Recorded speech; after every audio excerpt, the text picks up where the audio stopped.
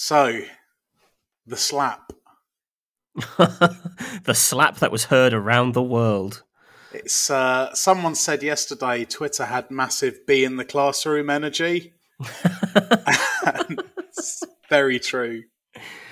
Except the bee was the most famous bee in the world. Punching and attacked another also famous bee. What do you think of the slap? Did you enjoy it? I don't know. Obviously, the correct thing you meant to say is it's terrible to be violent like that in public and not have to have control over your emotions. But, a little part of my brain also thinks, it must grind you down going to these things which are on the surface a celebration of you and your craft, and you have to keep hearing quite lame digs in all these little intro comedy bits. And it eventually must be like, you know what? This is like someone making fun of me at my birthday. You wouldn't want it. I wouldn't slap them, but you wouldn't want it. The whole thing just blew open for me, like how I just suddenly had this real moment of awareness of how miserable probably 90% of celebrities are. So it's quite a good humanizing moment though, because at that moment, when you see people in the room who are looking shocked, they go from being like, these are celebrities to like, these are actually kind of all technically work colleagues. And the Oscars turned into just a very glitzy office for like all of 1 minute, where you're like, you would sit at your desk being like, bloody hell, did you just see that? And I like that. That's a genuine reaction. There was a meme doing the round, well, not a meme, like a tweet that was doing the rounds of like a grid of celebrities reacting. Sadly, it's like nonsense and it's pulled from previous shows, but I do like the idea of just like a very surprised Meryl Streep and The Rock looking slightly concerned. You could sort of see who is who in the office. Matt Damon's like, this is awesome. I can't believe I'm seeing this. The one I loved was Ashley retweeted this, and I found it in the middle of the night, was laughing for about 10 minutes. The Jason Bateman face was exactly like the face of the incredibly excited werewolf from the poster for Hotel Transylvania 3, A Monster Vacation. It is uncanny. And this is very special to us because we've been laughing at the face of that wolf for several years now. We passed a giant cutout of it in the cinema, and we couldn't get past it without just belly laughing. It's such a weird bit of character design. I need to see this weird face. Yeah, it's the poster for Hotel Transylvania 3, A Monster Vacation, and it's very funny as well. So we did end up watching the movie while bored, ironically on a cruise, and because the ship is about the film is about Hammer horror monsters going on a cruise ship. And the wolf was actually an extremely morose, downtrodden character. Right. Which we hadn't been led to expect. Oh. Well, and Jason Bateman is channeling him. Yeah, this is it. There we go, folks. Go watch. That's my recommendation for this week. I'll save that one in the bag. See you after the intro, Sting.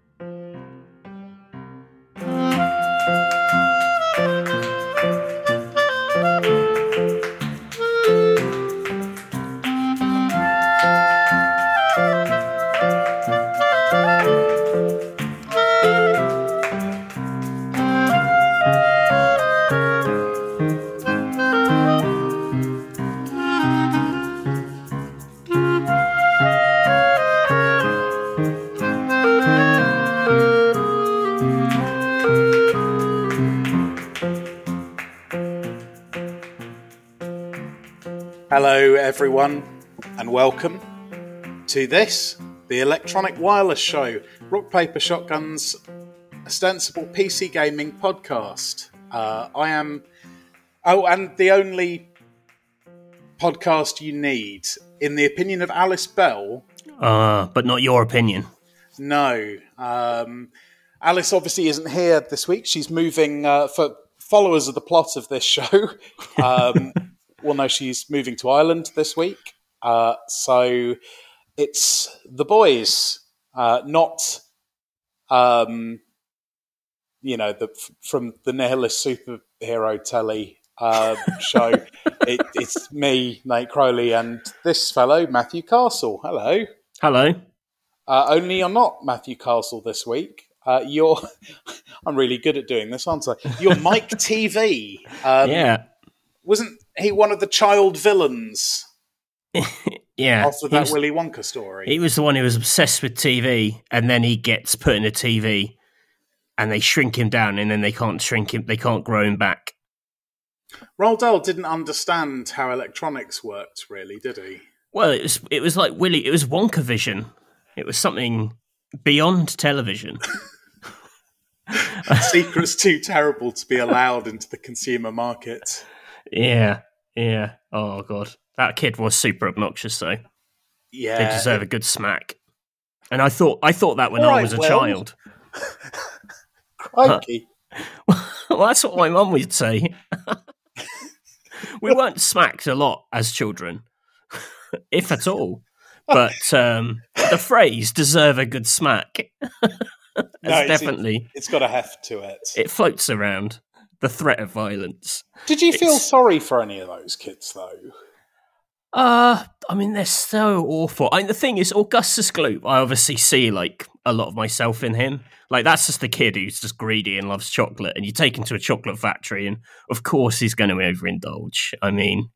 Yeah, I felt pretty bad for him, because, like, his greatest sin was just really liking chocolate.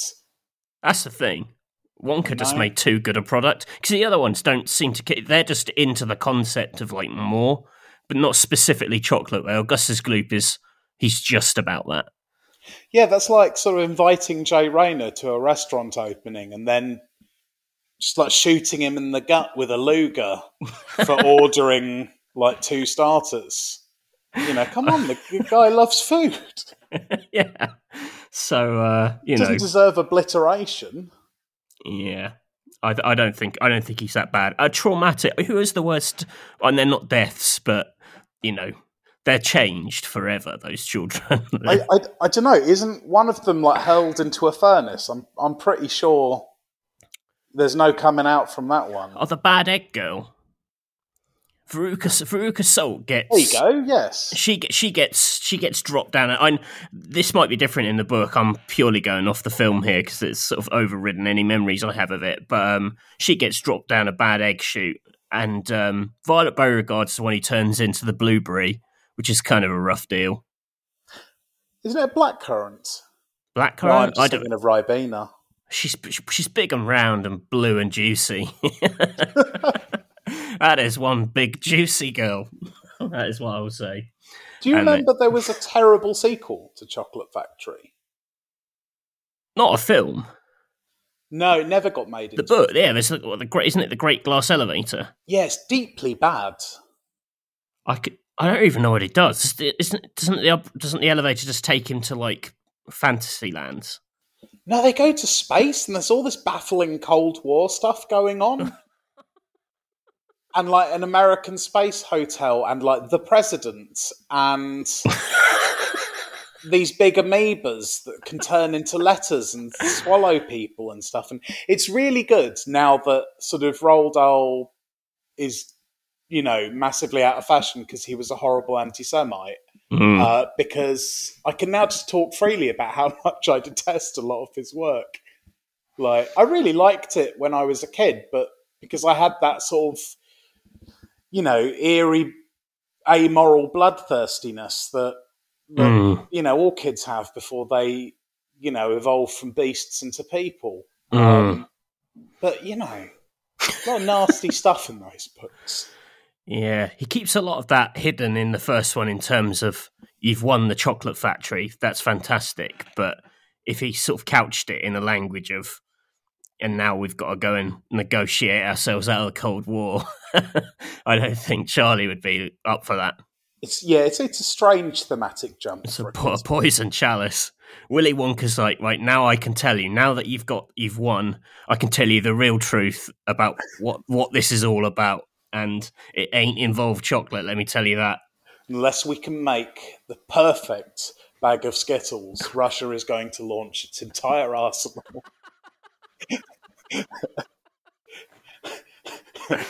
That red telephone on your desk is made of nougat. Enjoy. The stakes have never been higher. Did you enjoy the recent film, the not the 70s one, but the one with Johnny Depp and stuff?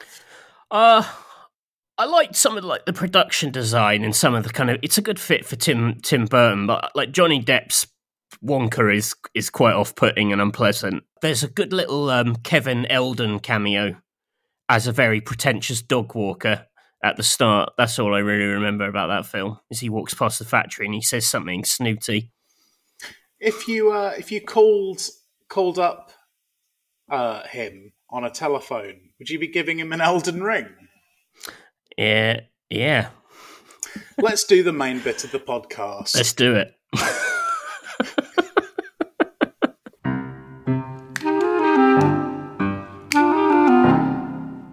Now, see, Alex will be really disappointed in me. I completely beefed it there. We were just talking about a film. And so instead I just swerved into a really bad game pun. Yeah. And then just abruptly transitioned to now. So let's pretend that I did a really smooth segue, because today, folks, the reason you're Mike TV is because we're going to be talking about adapting games into teleseries. And in fact, I should say the title of the episode, it is the best games to adapt into a TV show. And the reason I was so insistent on saying the title formally is because it's episode 180. Oh, yeah. Nice. Been waiting a week to do that. It was as every bit as good as I hoped it would be. I don't even like darts. I don't think I've ever watched darts. My dad just compulsively roared the words 180 whenever the number came up in our lives. He didn't like darts either. It's just like a curse being passed down my family. Yeah, I'm not big into darts. My grandma had a dartboard in her garage, but me and my brother were a lot more interested in what else in the garage we could embed darts into.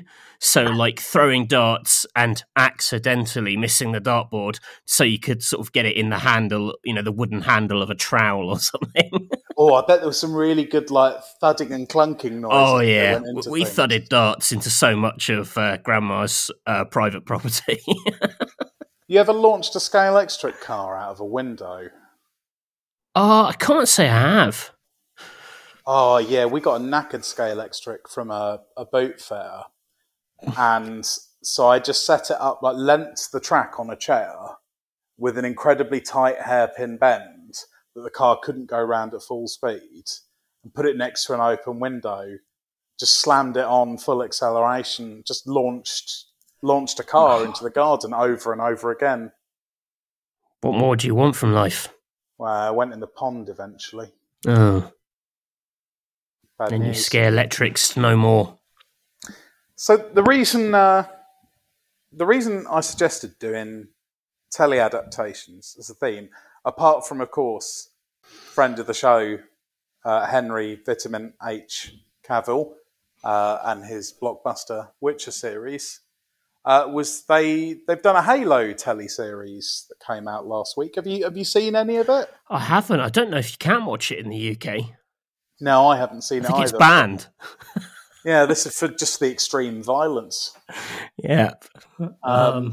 This is terrible. Neither of us have seen it. Yeah. Isn't it meant to be rubbish, though? I would imagine it would be.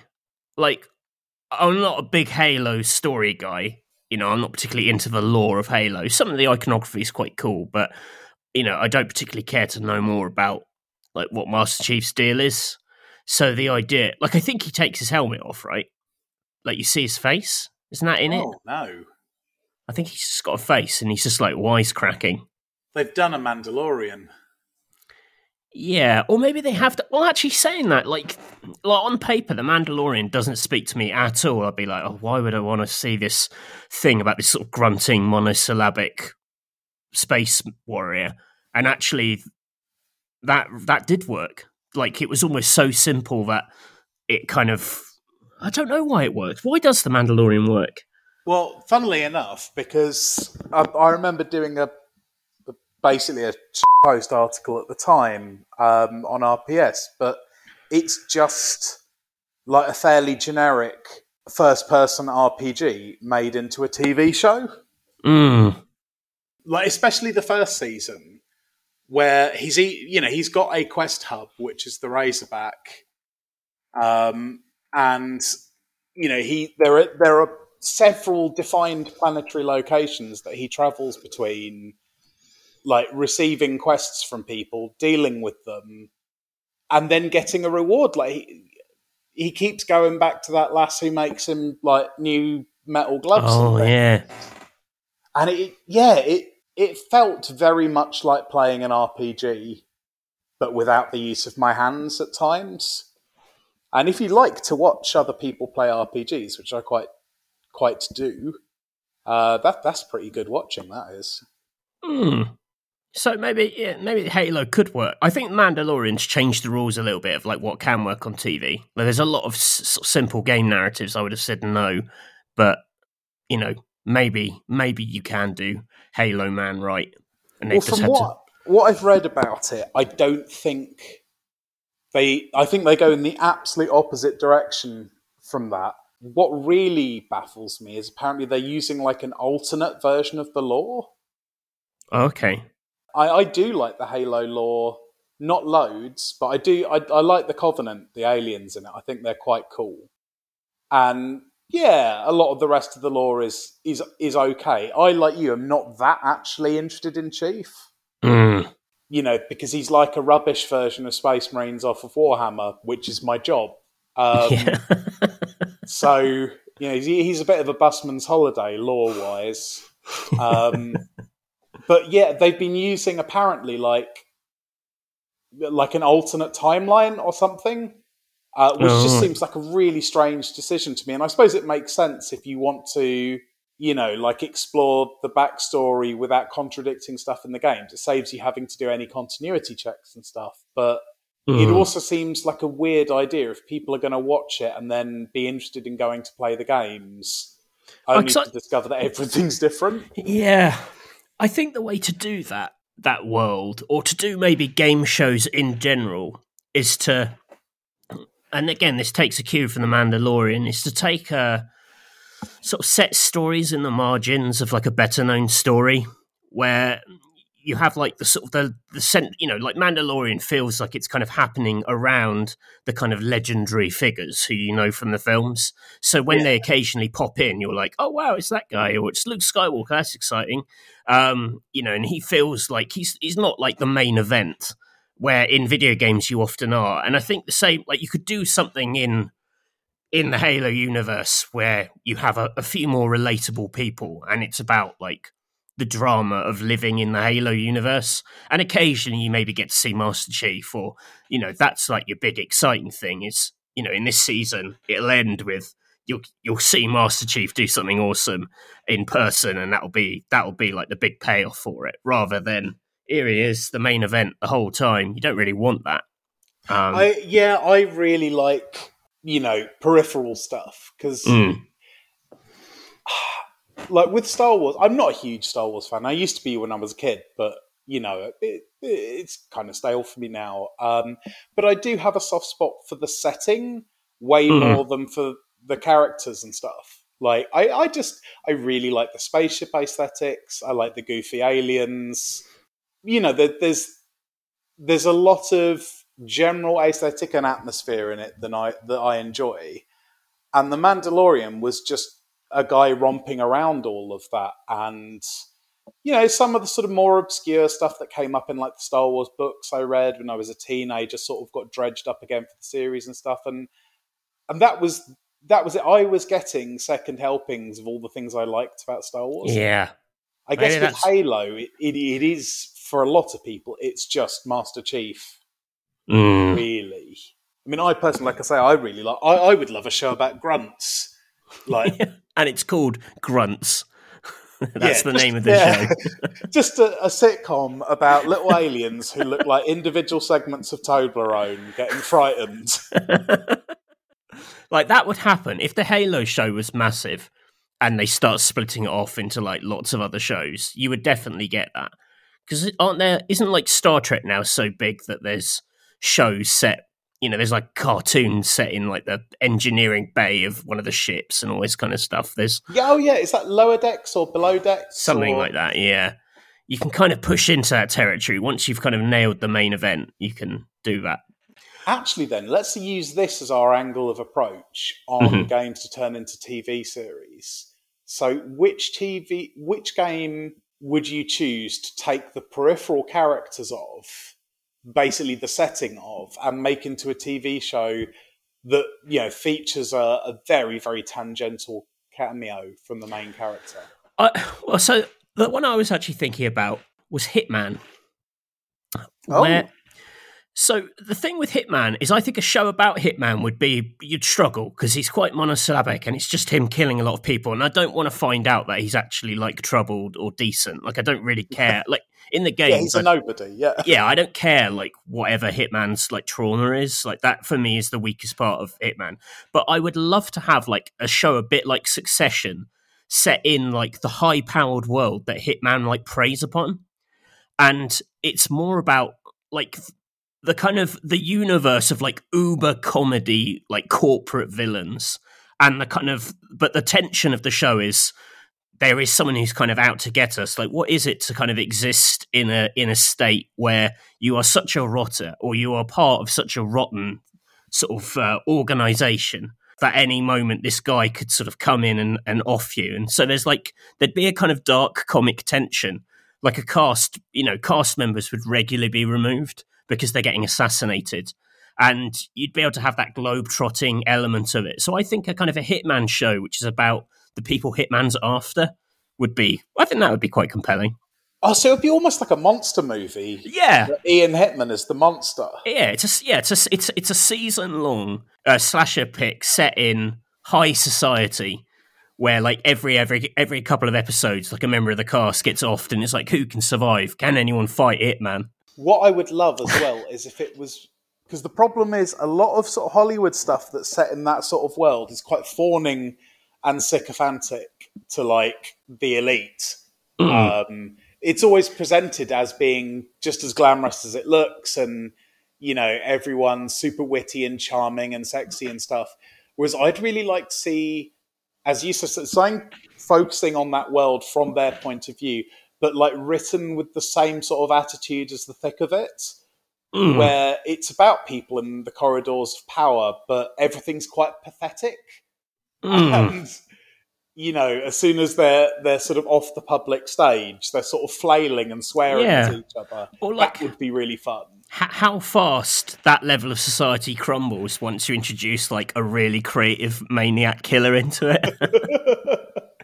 I think that, because you can also then like, I think you could still have big nods to, you could have episodes where you kind of recreate certain locations, and then it becomes almost like a Final Destination, because you're looking around and you're like, well, I recognize a lot of this stuff. Like, I killed someone with that, and I killed someone with that, and like, oh, don't go in the malfunctioning art installation or whatever.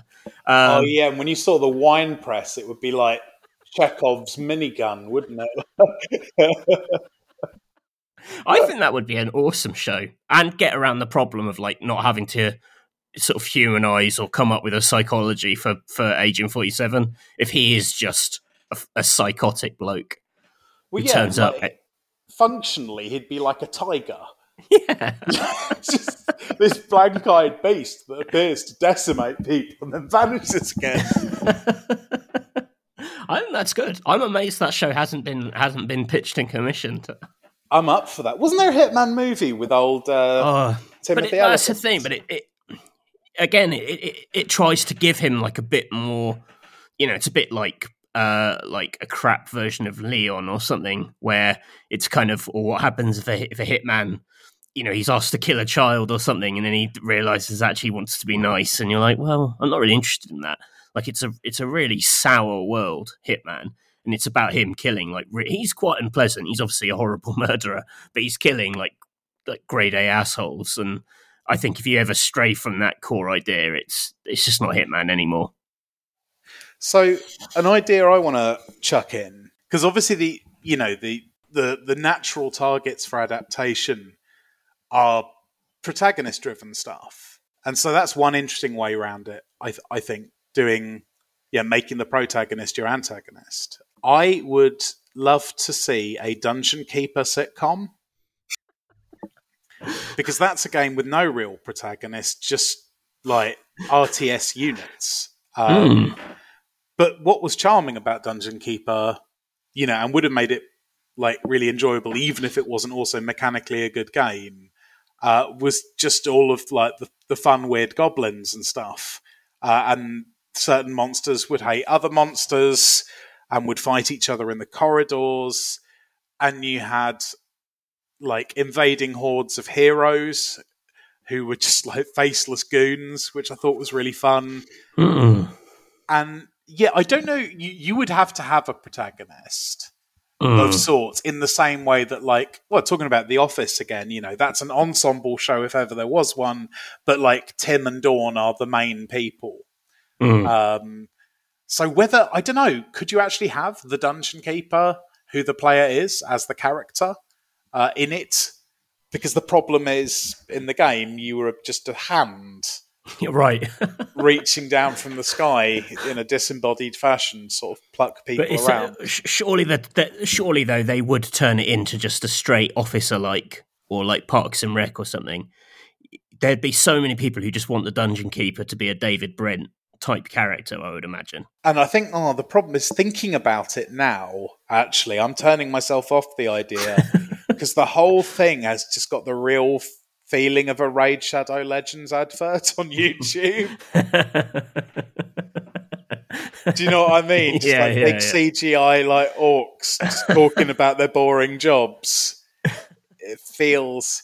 Oh, sorry, the sidebar. Have you noticed mobile game adverts getting weirder and weirder for about the last 2 years? I mean, there's those weird ones where it's like a 2D cross-section puzzle of trying to save some gold for some lava, and then it's actually like some town-building game. Oh, Evany, The King's Return. All that stuff is very confusing. I really miss the old, worse versions of those adverts, because like the algorithm has twigged some basic things about me. It throws Evany adverts at me about 3 times per video that I watch. So I've got to know them very well. And I used to like them better, because when the man like beefed it and didn't get the treasure, he would go, "No!" And it was such a good sound effect. I would start saying it when I was disappointed in real life. No! Sometimes those adverts, they work too well in that I would play the made-up game they show. I'd be like, I would definitely play this weird physics puzzler, but I won't play the free-to-play town-building game. You never know what you're going to actually get. Yeah. My favourite ones at the moment are the ones where you've got very eloquent, very bad actors reading a nearly incomprehensible script very professionally. Right. Oh, I see you're playing Bloodmasters 93 again. Well, I have 10 million gold and 4 Brutus the Banqueters. Yes, well, I bet you don't have the screwdriver of laughs. And yeah, they're really high production values in everything apart from the script they've been written with. And I love to think of what the green lighting process was for them. I must admit, I subscribe to YouTube to get rid of the adverts. Whoa. And so I haven't seen a YouTube advert in a long time, so I don't know what the current ones are doing the rounds. But I got sick of bombarded by these like sort of teenagers sort of sitting around in like a swimming pool or in their like private gym, and they're rather nonchalantly telling you how they made millions in whatever pyramid scheme that they're trying to sort of sell you. Oh, yeah. But they're filmed in like one take on a mobile phone. And you're like, what is this? Like, Is it trying to act very sort of laid back so you think, oh, well, this is probably legit. Look how budget this is. Or I just don't really know what they're going for. Like, who falls for that?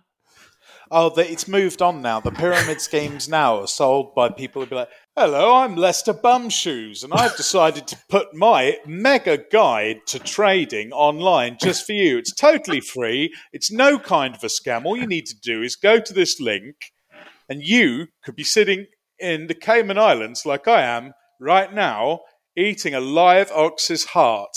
And the thing is, if you actually go through and follow some of these and see what the get rich quick scheme is, which is probably why I get served so many of them, or I used to get served so many of them, is because I clicked on one link one time.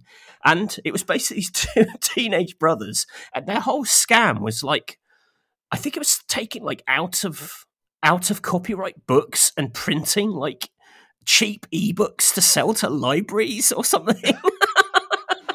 And it was like, is this really your scheme? And they're like, yeah, basically all you have to do is like print like 1 million copies of Dickens and then you'll be a millionaire. And I was like, this can't be right.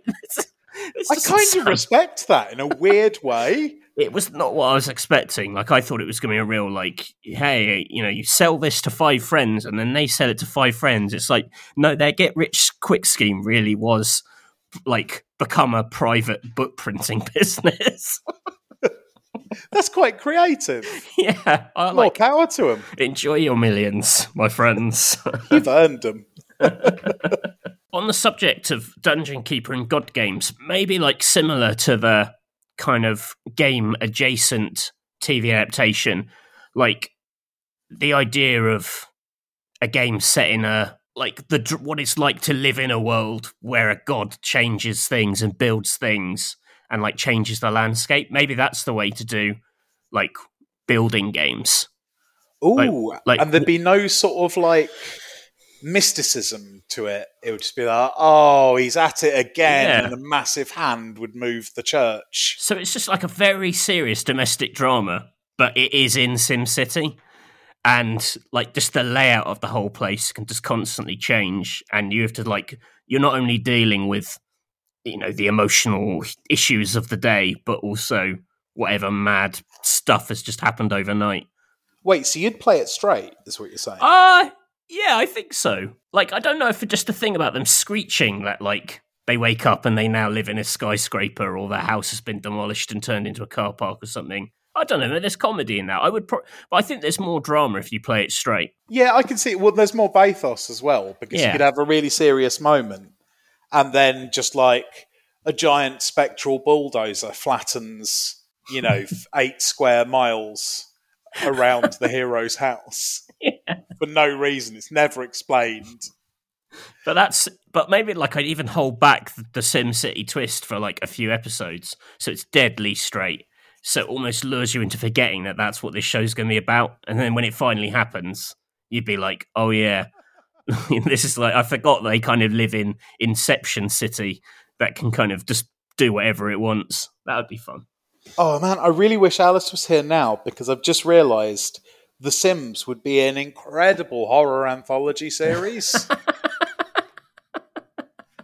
So like every episode would be about a seemingly normal family, or, someone living in like a bachelor pad by themselves. And it would start as an ordinary narrative, but as time would go on, it would become apparent that there was a sinister external force at work, just like arbitrarily changing the parameters of these people's lives. That should have been that. You could make a Black Mirror episode, which is basically the Anthony Hopkins dementia drama, The Father, but the twist is it's just a game of The Sims at the end. And then the camera pans out and Anthony Hopkins is at the computer. Like, well, I suppose we all had quite a terrible fright there, didn't we? Winks. Yeah. Is that a large cursor behind you? Perhaps it's just a trick of the light. Sweet dreams. There is actually... have you ever seen the Ryan Reynolds film, The Nines? No. I can't really tell you what's special about it without spoiling it, but for listeners to this podcast, if you go and watch that, it is like a straight drama where things get weird and there is a video game angle to it. That's interesting. Yeah, it's When did almost this come out? Yeah, it came out like, I don't know, 10 to 15 years ago. It's like early Reynolds. What was that one he did? Didn't he do something recently about being a video game NPC? Oh yeah, that was Free Guy. I hated that. Was it bad news? Well, that was like, the concept was what happens if you're an NPC in basically like a Grand Theft Auto world. So he's got this like daily routine where he gets like robbed by players. But I found the game, and this maybe is just being like too nerdy and precious about video games. I just found the game very, very unconvincing and like tonally incoherent. So it completely undermined the theory. Like, it was like GTA, but it's also a family film. So it's all quite bloodless and safe, which isn't right. Like, the joke is either you live in this brutal GTA hell world where you're getting murdered by like kids constantly, or you're living in this kind of cartoony safe world, which like no kid in their right mind would play. It was like, it was too good to be like a weird Roblox kind of world, and too kind of naff to be an actual GTA game. And for some reason, the placement of that world just completely took me out of the film. I was like, this isn't any game. No game would be like this. It's not sweet or horrible enough. Yeah, no, I know exactly what you mean. Sometimes I think Hollywood stuff about games falls flat because, it just does sound really nerdy to criticize these things on these grounds. But it's like, well, if it's not internally consistent as a satire of games, you know, if it doesn't feel like the game has definable rules that work, the whole gimmick kind of breaks. Yeah. And then, but like some people, like, I've seen some gaming people on Twitter, like, legit rate it because it's got this weird sub-story about, you've got the drama in the world, and then you've got the developers of the game outside the world. And the idea is that it's been taken over by this quite trashy company who are basically like wrecking it with like microtransactions. But like at the core of this game, like the base engine or something was like designed as this weird little indie kind of walking simulator. And so the film tries to do this strange kind of like bigger storyline about kind of AAA blockbusters versus the kind of independent spirit of like bedroom programmers. And it's just trying to do a little bit too much. But like I say, this world design, none of it ever really clicked. I don't think it ever really had a stance, because it seemed to be that like indie developers good, big games companies are bad. But, and a light spoiler alert, at the end of the film, Ryan Reynolds becomes this like IP monster where he uses all this stuff from like Disney and Marvel films to save the day. And actually a message at the end of the film is huge giant franchises are awesome. But at the same time, it's trying to be like, but we love the indie guy. And you're like, well, you're either one or the other. Like, these things don't really go together. I just have no idea what that film's actually about. It's very confusing for a family entertainment. Yeah, there's an anti-recommend. Yeah, I hated it. I tweeted about it, and this random dude who doesn't even follow me, it's like, and in his profile it said he was a lead designer at quite a big studio, kind of gave me grief about being snooty about it. And it's like, if you think this is good, anything you make is going to be bad. Like, I will never play your games. Like, you're an idiot, and I can't believe someone like you is in a position of power in a game studio. Like, it's a huge yikes from me that you like this film and you make games. But there you go. Well, nice one, Matthew. We're not getting an Alabaster Titan cameo from him. In Free Guy. Free Guy 2. Ryan Reynolds is like, I need tights at the end. No. I doubt he listens to this podcast, so. Well, Ryan Reynolds? This mystery developer. No, Ryan Reynolds does, though. He sits down with Vitamin H to listen to us every week. I was going to ask, sort of gaming related, just because there's so many games based on it. Yeah. Why has there never been a Warhammer TV show or film? Well, there is now. Oh, okay. Well, there we go. So I've got to be careful what I say here. Games Workshop decided to start a streaming service of their own called Warhammer Plus. And I subscribe to it. And it's like they're doing several animated series for it. And they're Right. good. Like I'm really impressed by them. The problem was they opened the streaming service for subscriptions, started pushing for subscriptions before much of the content was made. So it was really underpopulated for a while. So there was quite a big stink about it because Games Workshop has a lot of fans whose main hobby, rather than painting Warhammer, is getting angry about Warhammer. And so they got really angry that there wasn't enough stuff on the subscription service. And so I think it got quite a lot of gripes early on just because of the timing being a bit mismatched. Right. But the shows are pretty good. Okay. I think it's a tricky one for TV format because there is so much backstory. Right. And my conceit is that, Warhammer is a setting rather than a story. Yeah. And that you don't need to know anything about it, or you shouldn't need to know anything about it to jump in and enjoy a story, because it's a big aesthetic toolkit of like weird, horrible things. So in that basis, I think it would be really good because the thing about Warhammer Plus, it's for fans, right? A mass market TV show would be throwing people in at the deep end, or I think it should be throwing people in at the deep end, because if the story's engaging enough, it's kind of like Dune, right? It doesn't explain itself very much at all. Right. If you hadn't read Dune and went to go and see Dune the movie, I'd be really interested to see how it would feel. It was okay. It worked for me. You hadn't read the book? No. Oh, well, there you go. I understood the like raw emotional stakes of it. And it's just big vibes, really, isn't it? Maybe there's some like specifics to the politics or whatever that kind of passes me by, but I understood enough. I wasn't sitting there going like, who he? So yeah, that's what I hoped the experience would be. And I think like a good 40K adaptation would do that. So you'd be like, well, I suppose that's a giant two-headed bird with a magic staff fighting this robot with glowing just green roll eyes. with it. Yeah. What did you think of the Warcraft film? I loved it. Oh, okay. Me and Alice are like the only two humans alive who will defend that movie to death.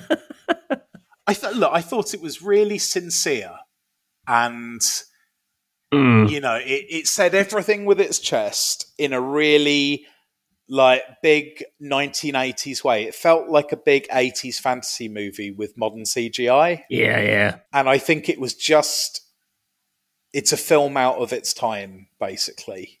Well, I guess we really sad they won't be get to seeing do a another one. live act, because you'd think, at the moment everyone is, that the hunt is on for the next Game of Thrones is basically the cliche that gets thrown around a lot, and you'd think if you're looking for established IPs with like big fan bases, video games would be like your number one destination. Also, let's do something a little bit dirty and genuinely tackle the subject of this podcast then.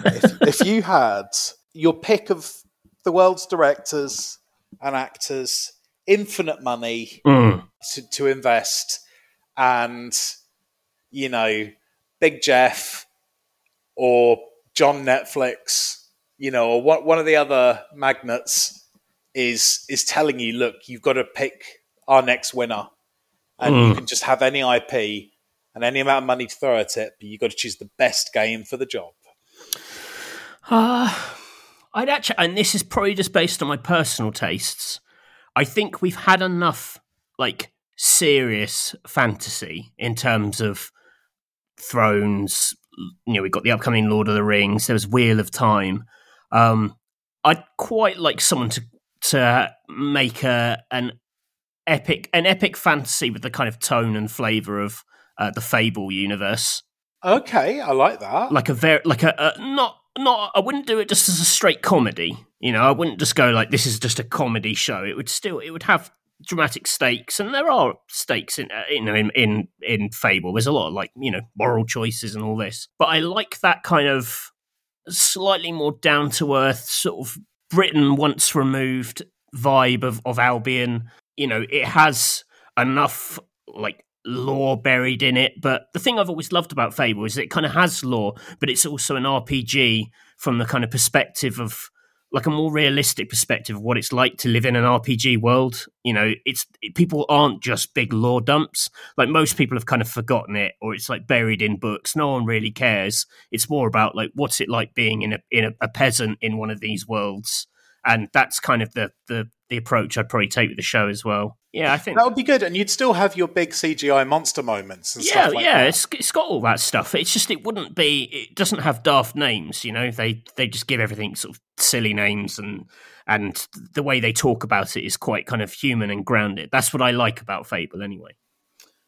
Well, yeah, because the same sort of ambition that would go into like adapting a Discworld novel could go into that without the risk of like ruining a Discworld story. Yeah, basically, yeah, it's a bit safer. Like the stories themselves aren't like no one really is in love with the individual stories of those games, but it's a vibe in a world. The only other one I would say is up there, and this is more like when I was a kid. I always used to dream of this thing existing one day. Would be a something in the Monkey Island universe. Yeah, actually, to be fair, that could work really well. Would you do? I mean, isn't that just an atmosphere one step removed from Pirates of the Caribbean? It is, but I think Pirates of the Caribbean's a bit too like gritty and serious. Like, and admittedly, other people have done comedy. There's a new pirate comedy thing, isn't there, with the New Zealand dude, Taika. What's his name? Oh, Taika Waititi's doing one. Well, it's on HBO now. Yeah, they've got. Is it Our Flag Means Death? Is it? It's like a comedy Blackbeard thing, I think. So is it kind of like the What We Do in the Shadows of Pirates? Yeah, basically. Oh, and on what platform can I find that? I think that's on Now TV. I think it's on Sky. Oh, I'll snap that up. Thank you. So maybe like comedy pirates accounted for, but I just like the artistic style of Monkey Island. I love it has those sort of Caribbean islands that they kind of move between, and there's different stories on different islands. I think it's a good, like, sort of self-contained universe, but with lots of places you can go and visit and explore. Like a crew on a ship is just a natural ensemble. Yeah, I think that could really work. It's a good shout. I've just realised it's time for us to go down to the cavern, so I won't be able to pitch my own. So I'll just say Fight Crab. Great. The game Fight Crab, which is a beat 'em up where you play as a crab. That I think would be the most commercially sensible decision I could make for a prestige Game of Thrones replacement. Would they be voiced by celebs? Yes. All of them by Anthony Hopkins. Would the show be called Anthony Hopkins Fight Crab? Oh, welcome to Anthony Hopkins' Fight Crab. I'm Pincers O' Violence. And I'll be telling you some stories of the fights I've had against other crabs. So settle down. Settle on a nice fresh corpse at the bottom of the sea. Begin to feast. I'd watch it. How crabs relax. 7 seasons on HBO, commissioned in an instant. 6 series and a movie. Right, should we go to the cavern? Let's do it. The Cavern of Lies. Hello, welcome to the Cavern of Lies. Oh, it's good to be here. Place is looking good. Yeah, you find yourself in kind of an old-fashioned games arcade. And what's interesting about this games arcade is that we only have fictional games that appeared in TV shows. So none of these games exist in real life, but they all existed in games. And for the concept of this cavern, we've made them all real. But someone, and you may be able to guess I haven't done much lore for this episode, someone has rigged up some fake games and hidden them amongst the real fake games. And let's just say those arcade cabinets, they're very badly made. They were made in a rush, and they'd electrocute you if you use them. Ooh, okay. Yeah. And you've got 3 coins, which amounts to 3 credits in these games. You can play 3 of 5 games and basically need to avoid the 2 which are bogus because they'll electrocute you for the reasons I've already outlined. But this is brilliant, lore. This is like better than the Wreck-It Ralph sequel. Oh, well, I am literally pulling this out of my ass, so... Okay, so we're going to do this like sudden death rules. So I'm choosing game after game, and if I can make it through the 3 correct ones without dying, I've won. Yeah, we can do it that way. Yeah, I fancy a risk. Let's go. I think I'll be good at this one. Okay, so first up, we've got Punky Pong, which appeared in the show Bones. I'm going to say I haven't watched a lot of these shows, so if I'm a little light on the details, don't take that as a lie. It's just that I don't know the show very well. It's convenient disclaimer, Yeah. Matthew. Okay. Punky Pong in Bones. This is a Pong clone with a fruit-based power-up system. Kind of riffs on Donkey Kong too, in that the case for this game, and it is an arcade game, has a gorilla and an industrial worker on it. So it's like Donkey Kong meets Pong, and it comes up as Punky Pong. It appears in an episode of Bones that seems to riff on the popular documentary The King of Kong, which is about the 2 people competing to be the best Donkey Kong player, and it's a murder mystery where someone is killing off members of the competitive Punky Pong scene. Okay, that's actually very believable. This is troubling. And they also, as a little bit of trivia, they actually made a Flash version of Punky Pong that you could play to go along with the episode, but it's no longer available. Okay, interesting. When was this? This was about like 2010, 2009. Yeah, it checks out. Okay. What's next in the arcade? Next up, we've got Home Run Hitter, which was an arcade cabinet baseball game that appeared in an episode of Cheers. Sam Malone buys a baseball arcade machine to install in his bar, of course, which is Cheers. The regulars don't like the disturbance of the machine, but he likes the extra income from it. But he realises that one of the in-game characters is based on him, because Sam Malone is an ex-baseball player in Boston, and his in-game character has a very annoying catchphrase that people start quoting to him. So in the end, he decides to get rid of this arcade machine, which is quite a basic-looking baseball game. It may even just be like NES Baseball reskinned or something. It's not a big focus of the episode.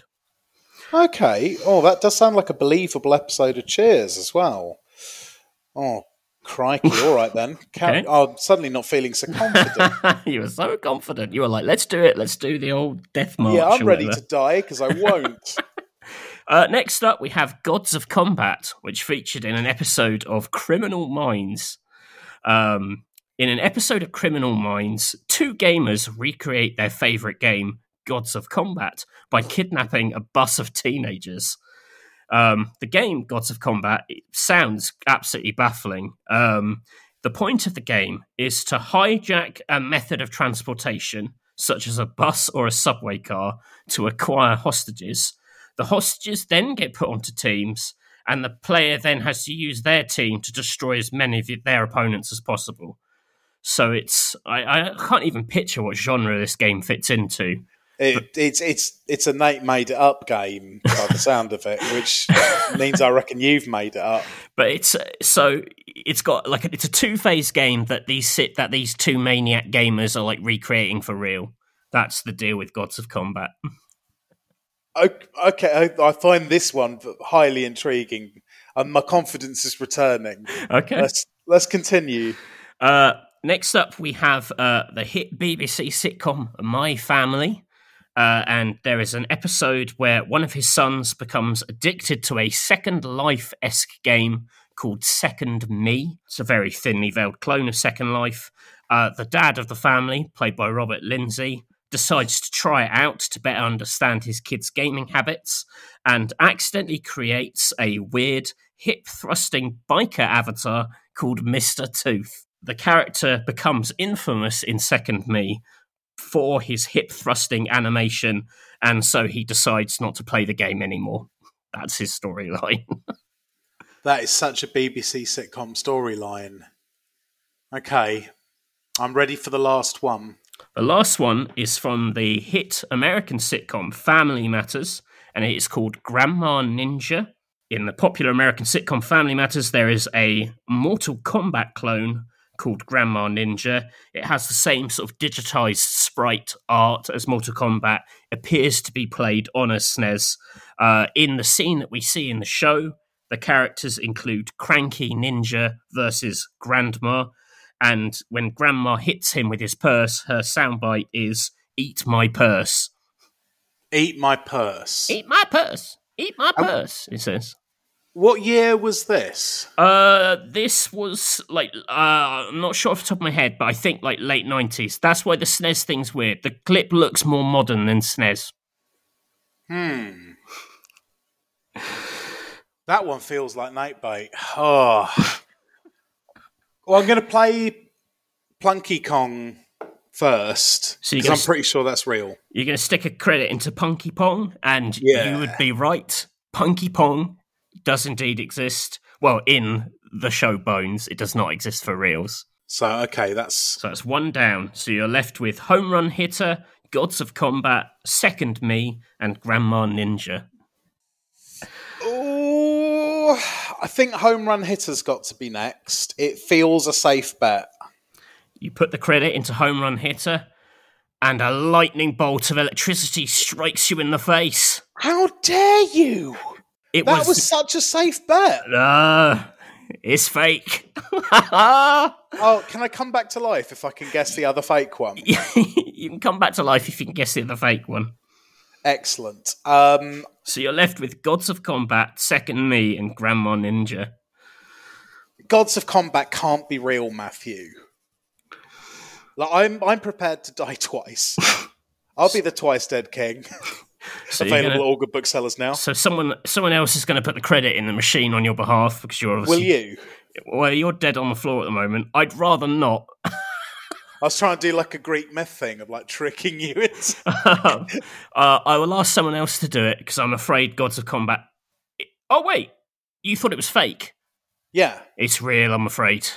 No! Yeah. Criminal Minds. I mean, I could have made this whole episode bad video games in crime shows because there's about 5 in each series of like CSI, Criminal Minds, Law and Order. When these shows do video games, it's like no one has ever touched a video game on these shows. Someone has only vaguely explained the concept to them. Oh, we should maybe do a show on this actually. The other fake one was it's the Second Life clone from My Family. Really? Yeah. Mr. Tooth. Mr. Tooth. You see, I picked that because he plays... I thought you might ask me about it, and he plays a dentist in the show. Man.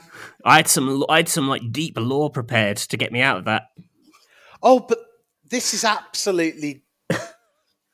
Because you even said beforehand, like, I don't really know the lore. Like, layers upon layers. I'm impressed, Matthew Castle. Yeah, I'm a big Cheers fan. Maybe that's why that sounded like And I've never watched an episode of Cheers, so... It sounds like something that would happen in Cheers.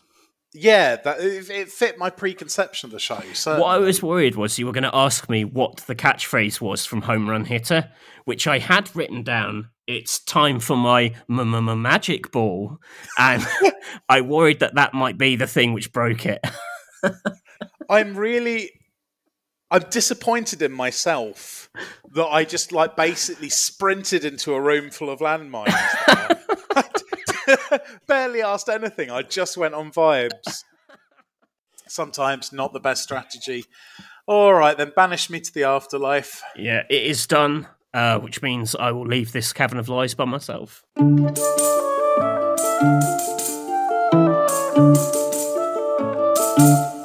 Well, thank you very much, Matthew, for that absolutely brutal dose of hubris. And that about wraps it up for episode 180 of the Electronic Wireless Show, the best games to adapt into TV series. All that remains is the old Recommendaroonies, where we recommend something that isn't a PC game. Matthew, what's in your nosebag?